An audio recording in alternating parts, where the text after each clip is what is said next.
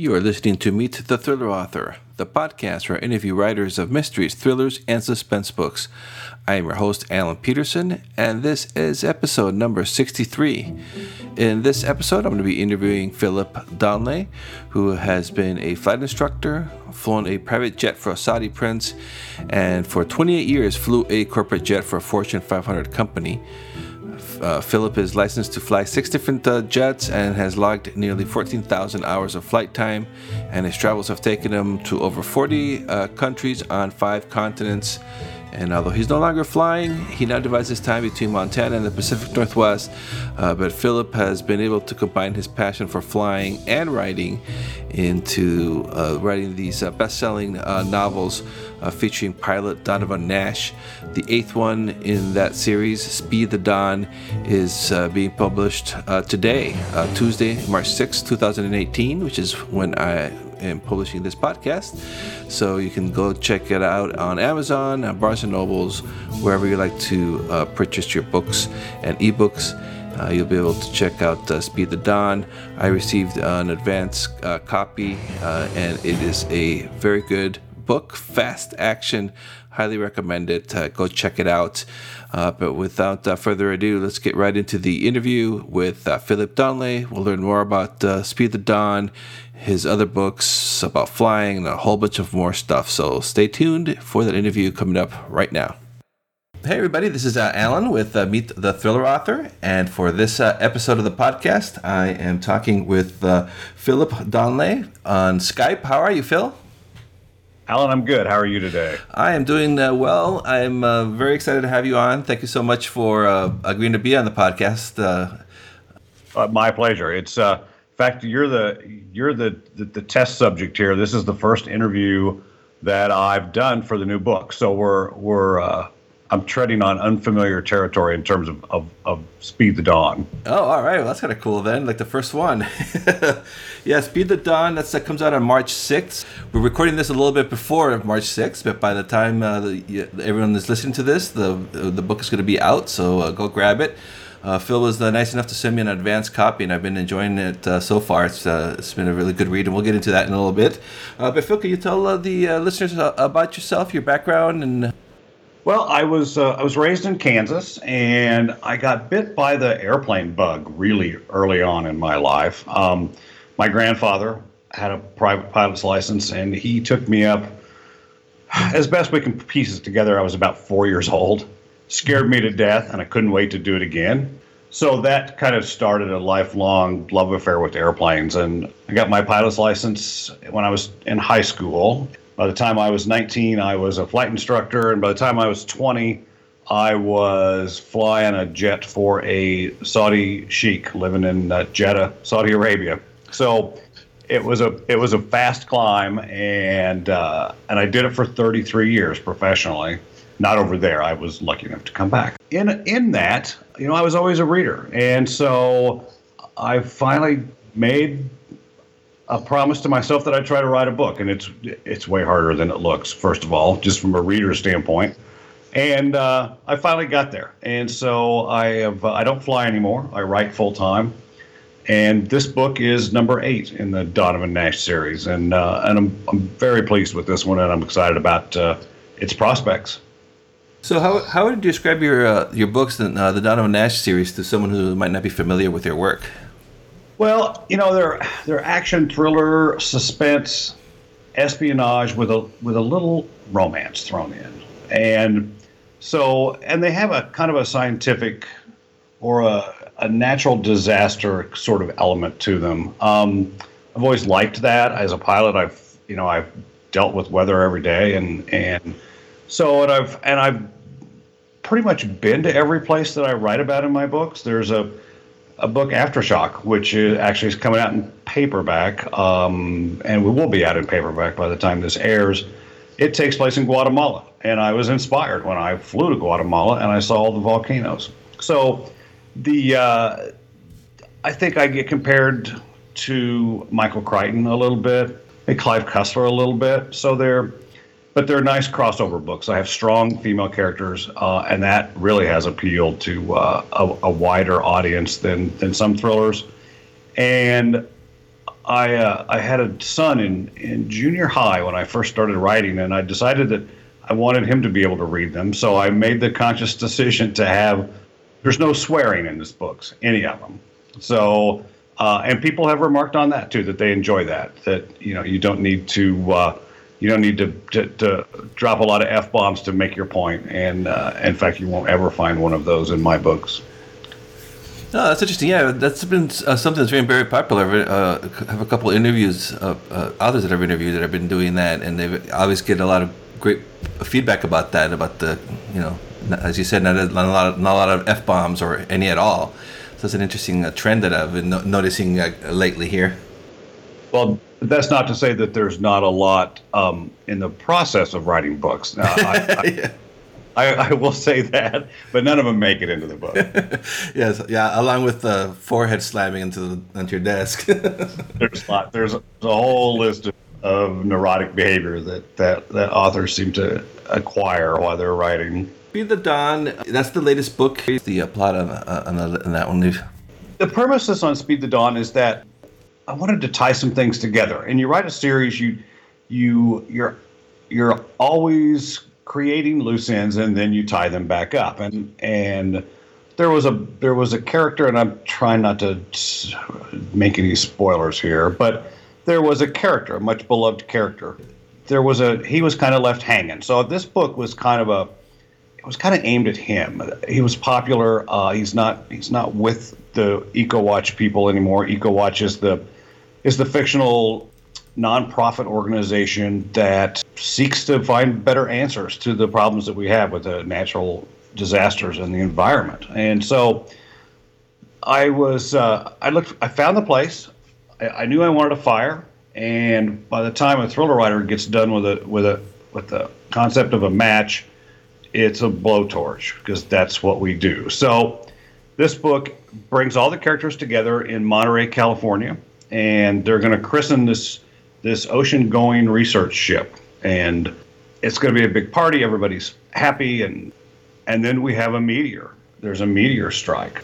So that creates lots of chaos, but what it does mainly is it creates forest fires. And it creates forest fires and urban fires. And that's just the worst of both worlds. So the entire book takes place in the 12 hours that it takes for the initial meteor strike, I guess you'd call it, and a resolution that looks like it might work, because the fire is not only threatening Monterey and Monterey County, it is threatening the entire Bay Area. So there's lots at stake, and there's lots going on. The reviews so far have been unanimously positive. In a book that takes place in 12 hours, there's a lot of stuff in there. So it's a fast-moving read.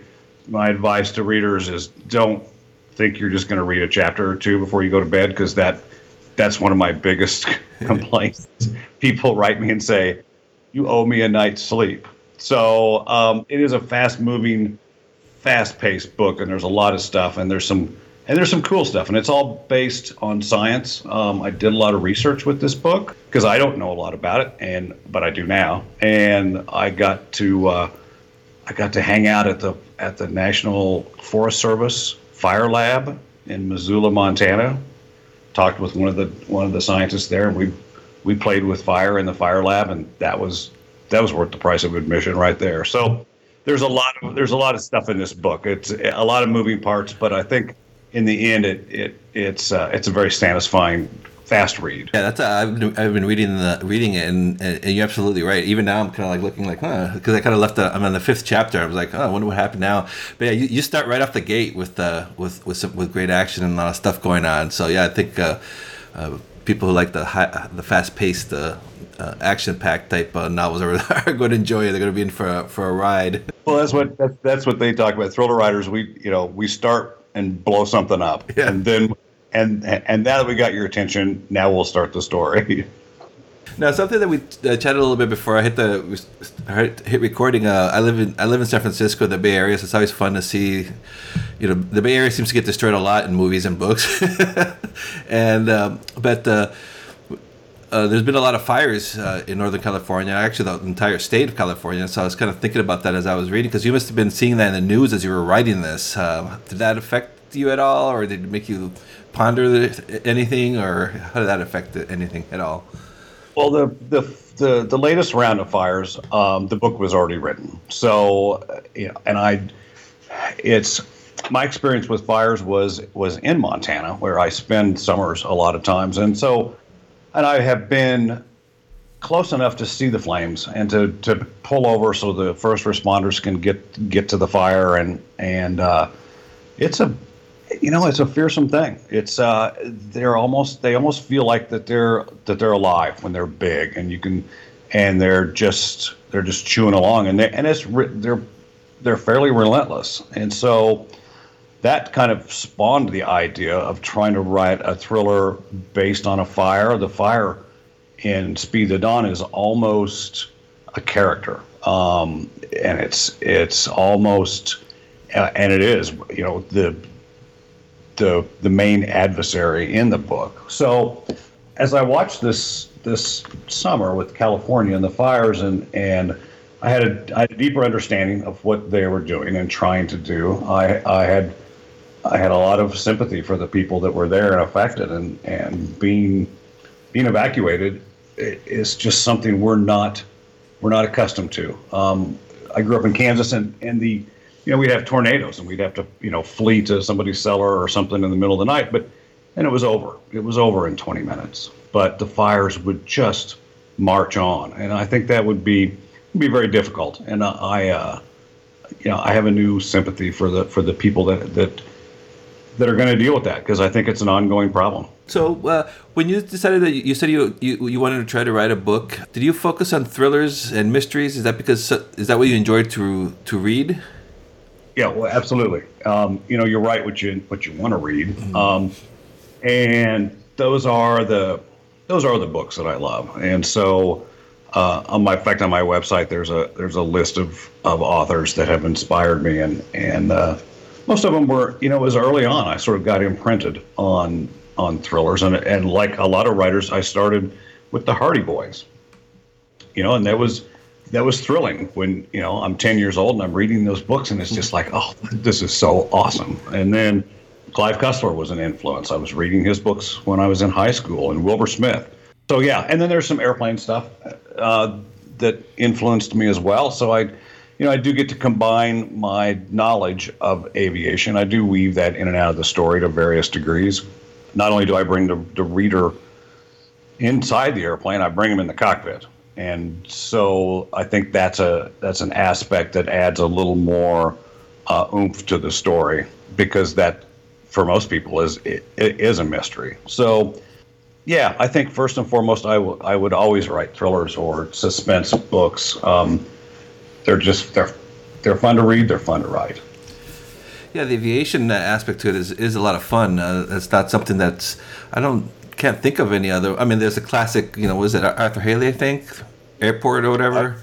Right. Yeah, so that's the only one that can even comes to mind. So it's kind of a cool subgenre of thrillers to do it, have it aviation based, and also the natural disasters too that permeates in your books too. So it's a kind of a cool mix. So that's just sort of grabbing your interest and then your love of thrillers and kind of like mixing it all together, huh? Well, that's the recipe that I eventually landed on. My very first book was Category 5, and it dealt with a hurricane. And I had weathered an actual hurricane on the East Coast, and that was a different experience.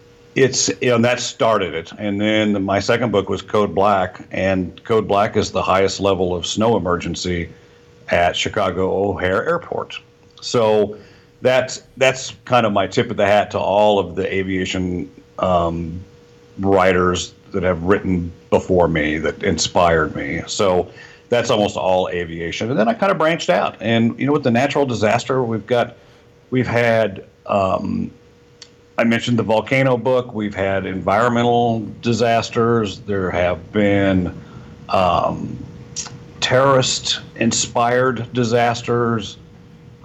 Donovan Nash, who's my lead character, and his band of people at EcoWatch have saved the world several times over. So it's been a fun and continues to be a fun ride for me, at least. And is each book in the series, even though it's part of a series, are they standalones? Like you don't have to read them in order? Because I started reading the Speed of the Dawn, and I didn't have any problem, even though I hadn't read the other books.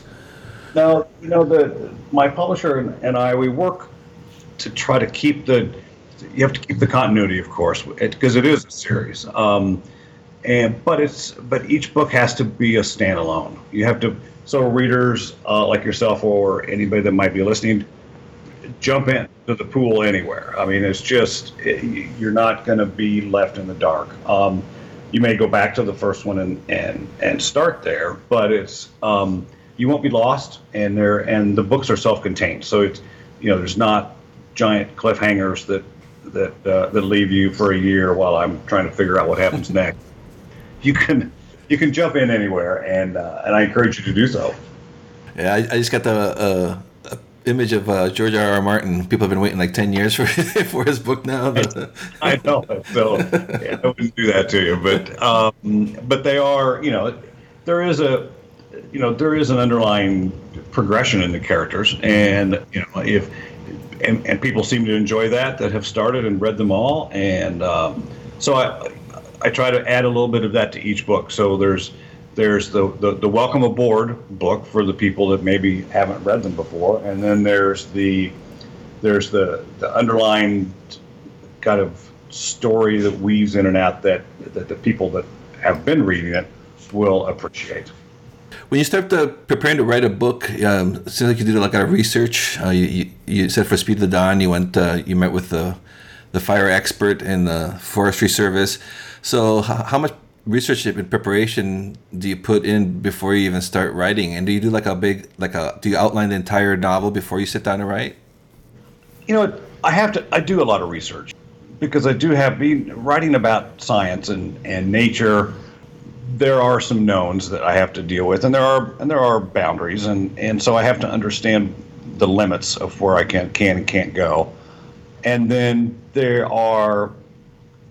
complicated enough, and like I said, this book takes place in 12 hours. So I have to do a proof of concept. I don't actually call it an outline so much, but I have to make sure that everything that I want to do in the time frame actually works. And some of my books, last year's book, Seconds to Midnight, takes place on 2 different continents. So I have to sit down and I have to work out time zones and who's doing what when, and so it is complicated, at least in the planning stages. And if I do the planning stage right, then the rest of it's fairly easy. And but there is that proof of concept that says, okay, I want this fire to do this. Is that possible?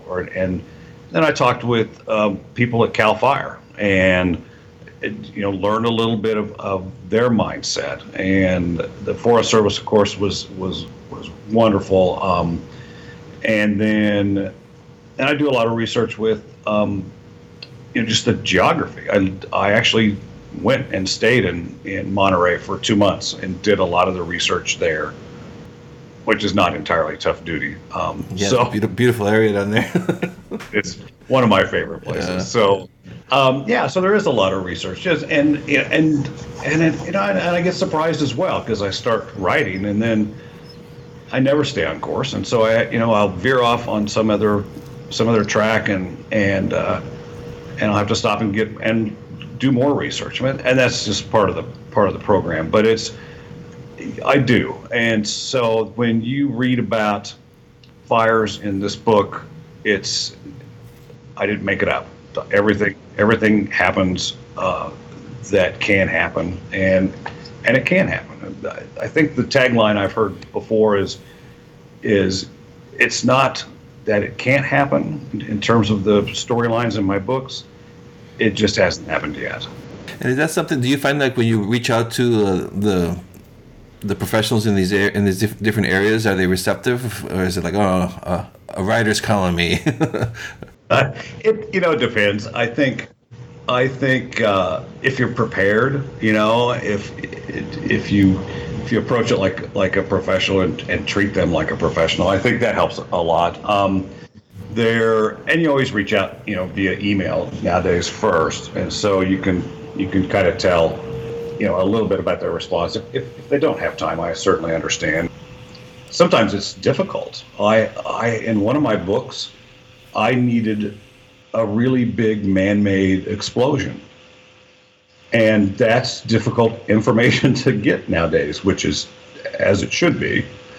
So it was a very delicate process. And I was finally able to talk to a professor at a college that dealt with mining, and because they do all kinds of controlled explosions. And he was nice enough to help me out. But if he hadn't, I don't know. I'm always still able to just make stuff up. I do have that at my disposal as well. But I do like to make it as realistic as possible. So do you find any similarities between yourself and your main characters in your books? Well, other than he's way better looking, taller, more money. We both have about the same flying skills, I think, is about the only correlation. So, I think my characters are there's a little bit of me in all the characters. My son, who's he's 30 years old now, but he reads these, and from his vantage point, he hears me in all the characters. He knows how I talk. So I think that's kind of an assessment of the writing. They're all just amalgamations of people I've met and the quirks I want them to have, and so there's a little bit of me in there, but not much. So when you start writing, when you're in the writing process of writing a project, do you have like a set schedule, and do you try to get X amount of words per day in? I'm just kind of curious how that works for you. I'm not a big word count guy. What I practice is it works for me is the full immersion writing thing, and I'm lucky enough. In the past few years, I'd go on book tour in the spring because my books always come out in March, and then I do the bulk of the research, and I can start that while I'm on book tour, which is nice. And then I like to be parked somewhere quiet for at least 3 months, and I've been going to Montana and doing that. And so the routine is you get up in the morning and make some hot tea, and I sit down, and I pretty much know where I'm going to start. I leave off the day before knowing exactly what the next sentence is. So that kind of jump starts it, and I get going, and so I write, and I'll write I'd like to get a chapter done, really, or more. It's maybe 10, 12 pages, and then I quit. I break for the day, and I have lunch, do any chores I need to, and then one of the I have to get out of my head at some point. So I go and I try to do a little fly fishing. It's something I'm getting better at. I'm still a work in progress in that regard. But and by the time I get done doing that, I back to the cabin and it's happy hour. And so you just it's repeat as necessary until you have a rough draft. And I don't ever go back. I write page 1, June 1st, and I don't ever go back and read page 1 again until maybe October. I just get the rough draft done. I print it out along with all of my notes of stuff I need to change, want to change, should change, maybe change that I just have thought of along the way. And then it's like cheese. I just put it away and let it ferment. So, and then I start the rewrites, and I do that in as little time as possible, just so, because it's like spinning plates. I mean, you've got to keep all of these things going in your head, and you make one change on page 5, you have to then make sure and check everything that it alters for the rest of the manuscript. So they're concentrated bursts is how I write. the shortest I've ever done, I wrote Aftershock in the rough draft in 7 weeks. It usually takes longer than that, but someday maybe it'll take less than that. And do you use Word, or what do you use to? Yeah. Yeah, Word, and I do have to laugh at myself sometimes. When I first started tinkering with writing, computers really weren't around yet, so I had a little tiny word processor where I could see like 4 lines at a time, and I would just peck at it, and then it's not uncommon for me to be sitting here in front of my monitor and then looking at stuff on my tablet that I have saved, and then asking my phone questions.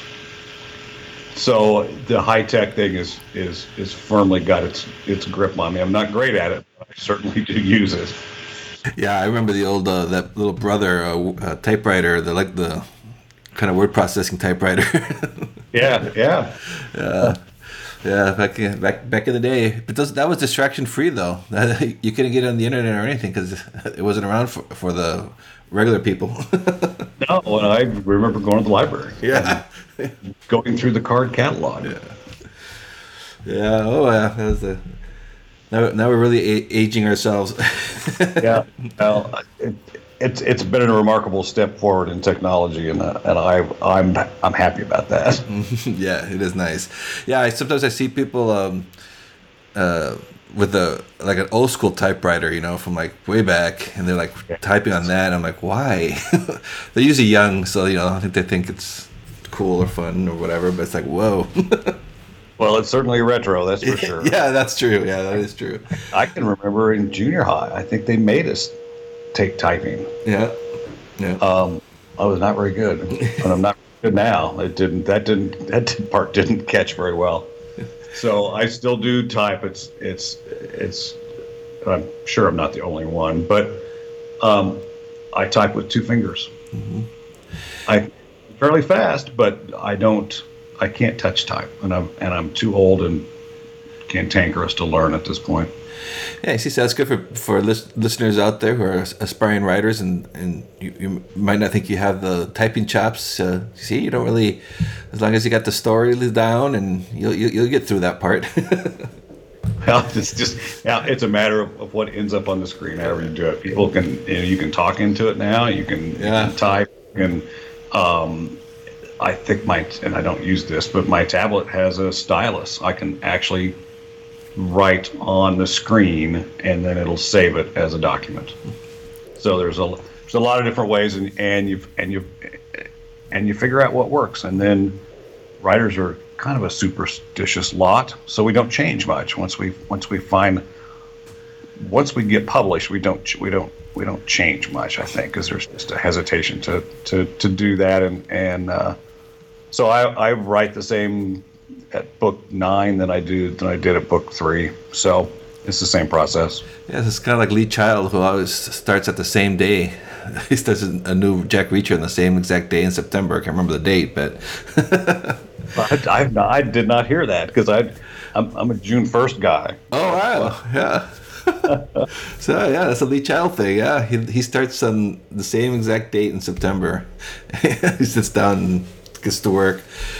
So is that something now you're already gearing up in the next few months then for the next one? Are you continuing the Donovan Nash series? I'm doing research. I'm in my proof of concept stage here, and so I'm not quite sure. There's several ways to go here. There could be I'm toying a little bit with maybe a spinoff of one of the characters, just to write something new. It would still be tremendously connected to the series, but I've come up with some interesting characters, and I think it'd be fun to maybe explore them a little bit, or put them in the forefront of the book, and kind of shift the points of view around a little bit. So I'm tinkering. And do you still find time to read? Reading, that's a hard question. Reading has become one of the casualties of being an author, and so I don't read as much, that frustrates me. I don't want to read while I'm writing. I don't ever do that. I turn into a magazine junkie. So that is, that's a kind of a sore point in my world. It's a little like flying. I love to fly. I used to go fly for fun, and then when I started doing it professionally, I didn't do it for fun anymore. So I don't know if that's a natural occurrence, but I don't read. There are a few authors I do read their books just because I love what they write so much, but I don't. I'm just I'm not reading 3 books a week like I once did. And you mentioned earlier about the book tours. Is that something that you'll be doing this for Speed the Dawn as well? Yeah, I'll leave Utah and I go to there's a conference, Left Coast Crime they call it, and it's for and by authors, and so it's in Reno this year, and I always try to go to that. It's typically in March or it's right around book release, so I go there, and that's great because you get to hang with other authors, and we're kind of a solitary bunch, and so to hang out and talk shop with other writers is amazing, and then from there I go back to the Midwest and I hop around. My tour schedule will be up on my website here in the next few weeks, I hope. So yeah, it's a way to go and connect with your fans and the people that have been following you and read you, and you meet new people too. And the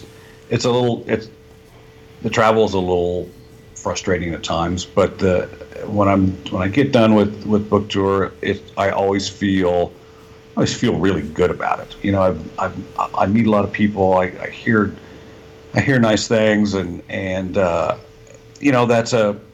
kind of payback for all the Friday nights that I sit in front of the computer and do research and stuff. So I do like it, and I like radio too. This is awesome. Because I can just talk normally, and I'm not in a room full of people, which is not my favorite thing. So, it's nice to reach out and share things with people.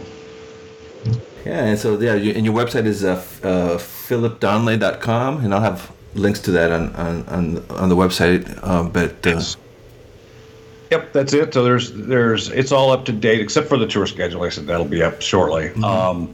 And then all the books are on Amazon and Barnes & Noble and just all the usual outlets. And Goodreads. And I see. Goodreads. Oh yeah, interesting because it's there's a lot of reviews there that aren't that they're not the industrial reviews that like Publishers Weekly and stuff. It's a little more grassroots, I think. So you can get a sense of what these books are about by Amazon reviews and Goodreads reviews. Yeah, I was just checking out your website too, and I just noticed Seconds to Midnight was Best of 2017 from Suspense Magazine. So that's pretty cool. That was very cool. I didn't know that was happening until my publisher called me and said, "You might want to pick up the December issue," and they did. It was that's very rewarding for me. So if Suspense Magazine says it's one of the best of 2017, who are we to argue with them? Yeah, exactly. Yeah. Well, you've had some pretty amazing write-ups though. I've seen you got from the late Vince Flynn was one of my favorites. So that must be pretty cool when someone like that is praising your work. Well, Vince I was living in Minnesota. That's where I was there. In fact, my first 2 books were published while I was still flying. Oh, okay. And so I was in Minneapolis, and I just can't say enough about the writers community, the artist community in Minneapolis. They're just extraordinary people. And I was talking with a guy I worked with, and I told him I'd written this book, and he said, he says, I got a buddy that's a writer. He says, I'm going to have him call you, and so I'm like, sure. And so he says, his name's Vince Flynn. And I'm like, you've got to be kidding me. And the next day, Vince Flynn called. and we met and had coffee for an hour, and that was one of the most extraordinary hours I've ever spent in terms of my literary career. And he told me how it was, and he's, bless his heart, he was not wrong about anything. And he was, and then he read the book, which he didn't have to, and gave me the blurb, and was kind of a mentor. And I was really, I still miss him. I mean, he died way too young. But that was extraordinary place at that time when I was there. John Sanford I met him, and William Kent Kruger is a buddy, and it's a great place. And that's in fact, Minneapolis is where I go for a book tour for the most part, because those people are still astounding, and there's a lot of, I think Minneapolis is one of the most literate states in the country, and there's a lot of readers there, and they love mysteries and the thrillers and suspense. Yeah, yeah. Yeah, it's funny that you mentioned William Kent Kruger, because I was just in St. Paul with visiting my wife's family for Christmas, and my father-in-law mentioned William Kent Kruger. I wasn't familiar with him, and I just read my first book of his just like 2 months ago. It was awesome, but what a small world. Yeah, he is awesome. He is one of the class acts that I've run into in this business. To listen to him talk to an audience is, if anybody wants to just be wowed, go listen to him talk, and then read his books. He's an extraordinary guy. Yeah. And so that was, again, one of the benefits of living in Minneapolis was, I sat down and had a beer with him and talked, and one of the things I get to do is as a former pilot, I'm the expert that some people call when they want to know airplane stuff. So I've helped I helped Kent with an aviation section in one of his books, and different people. That's always kind of fun, because their writers are so guarded about what their plots are and stuff, but they want help, and so it's always an interesting process. That. Yeah, it's cool to get like a little sneak peek before as the magic is happening. Yes, yeah. Now those books I do read.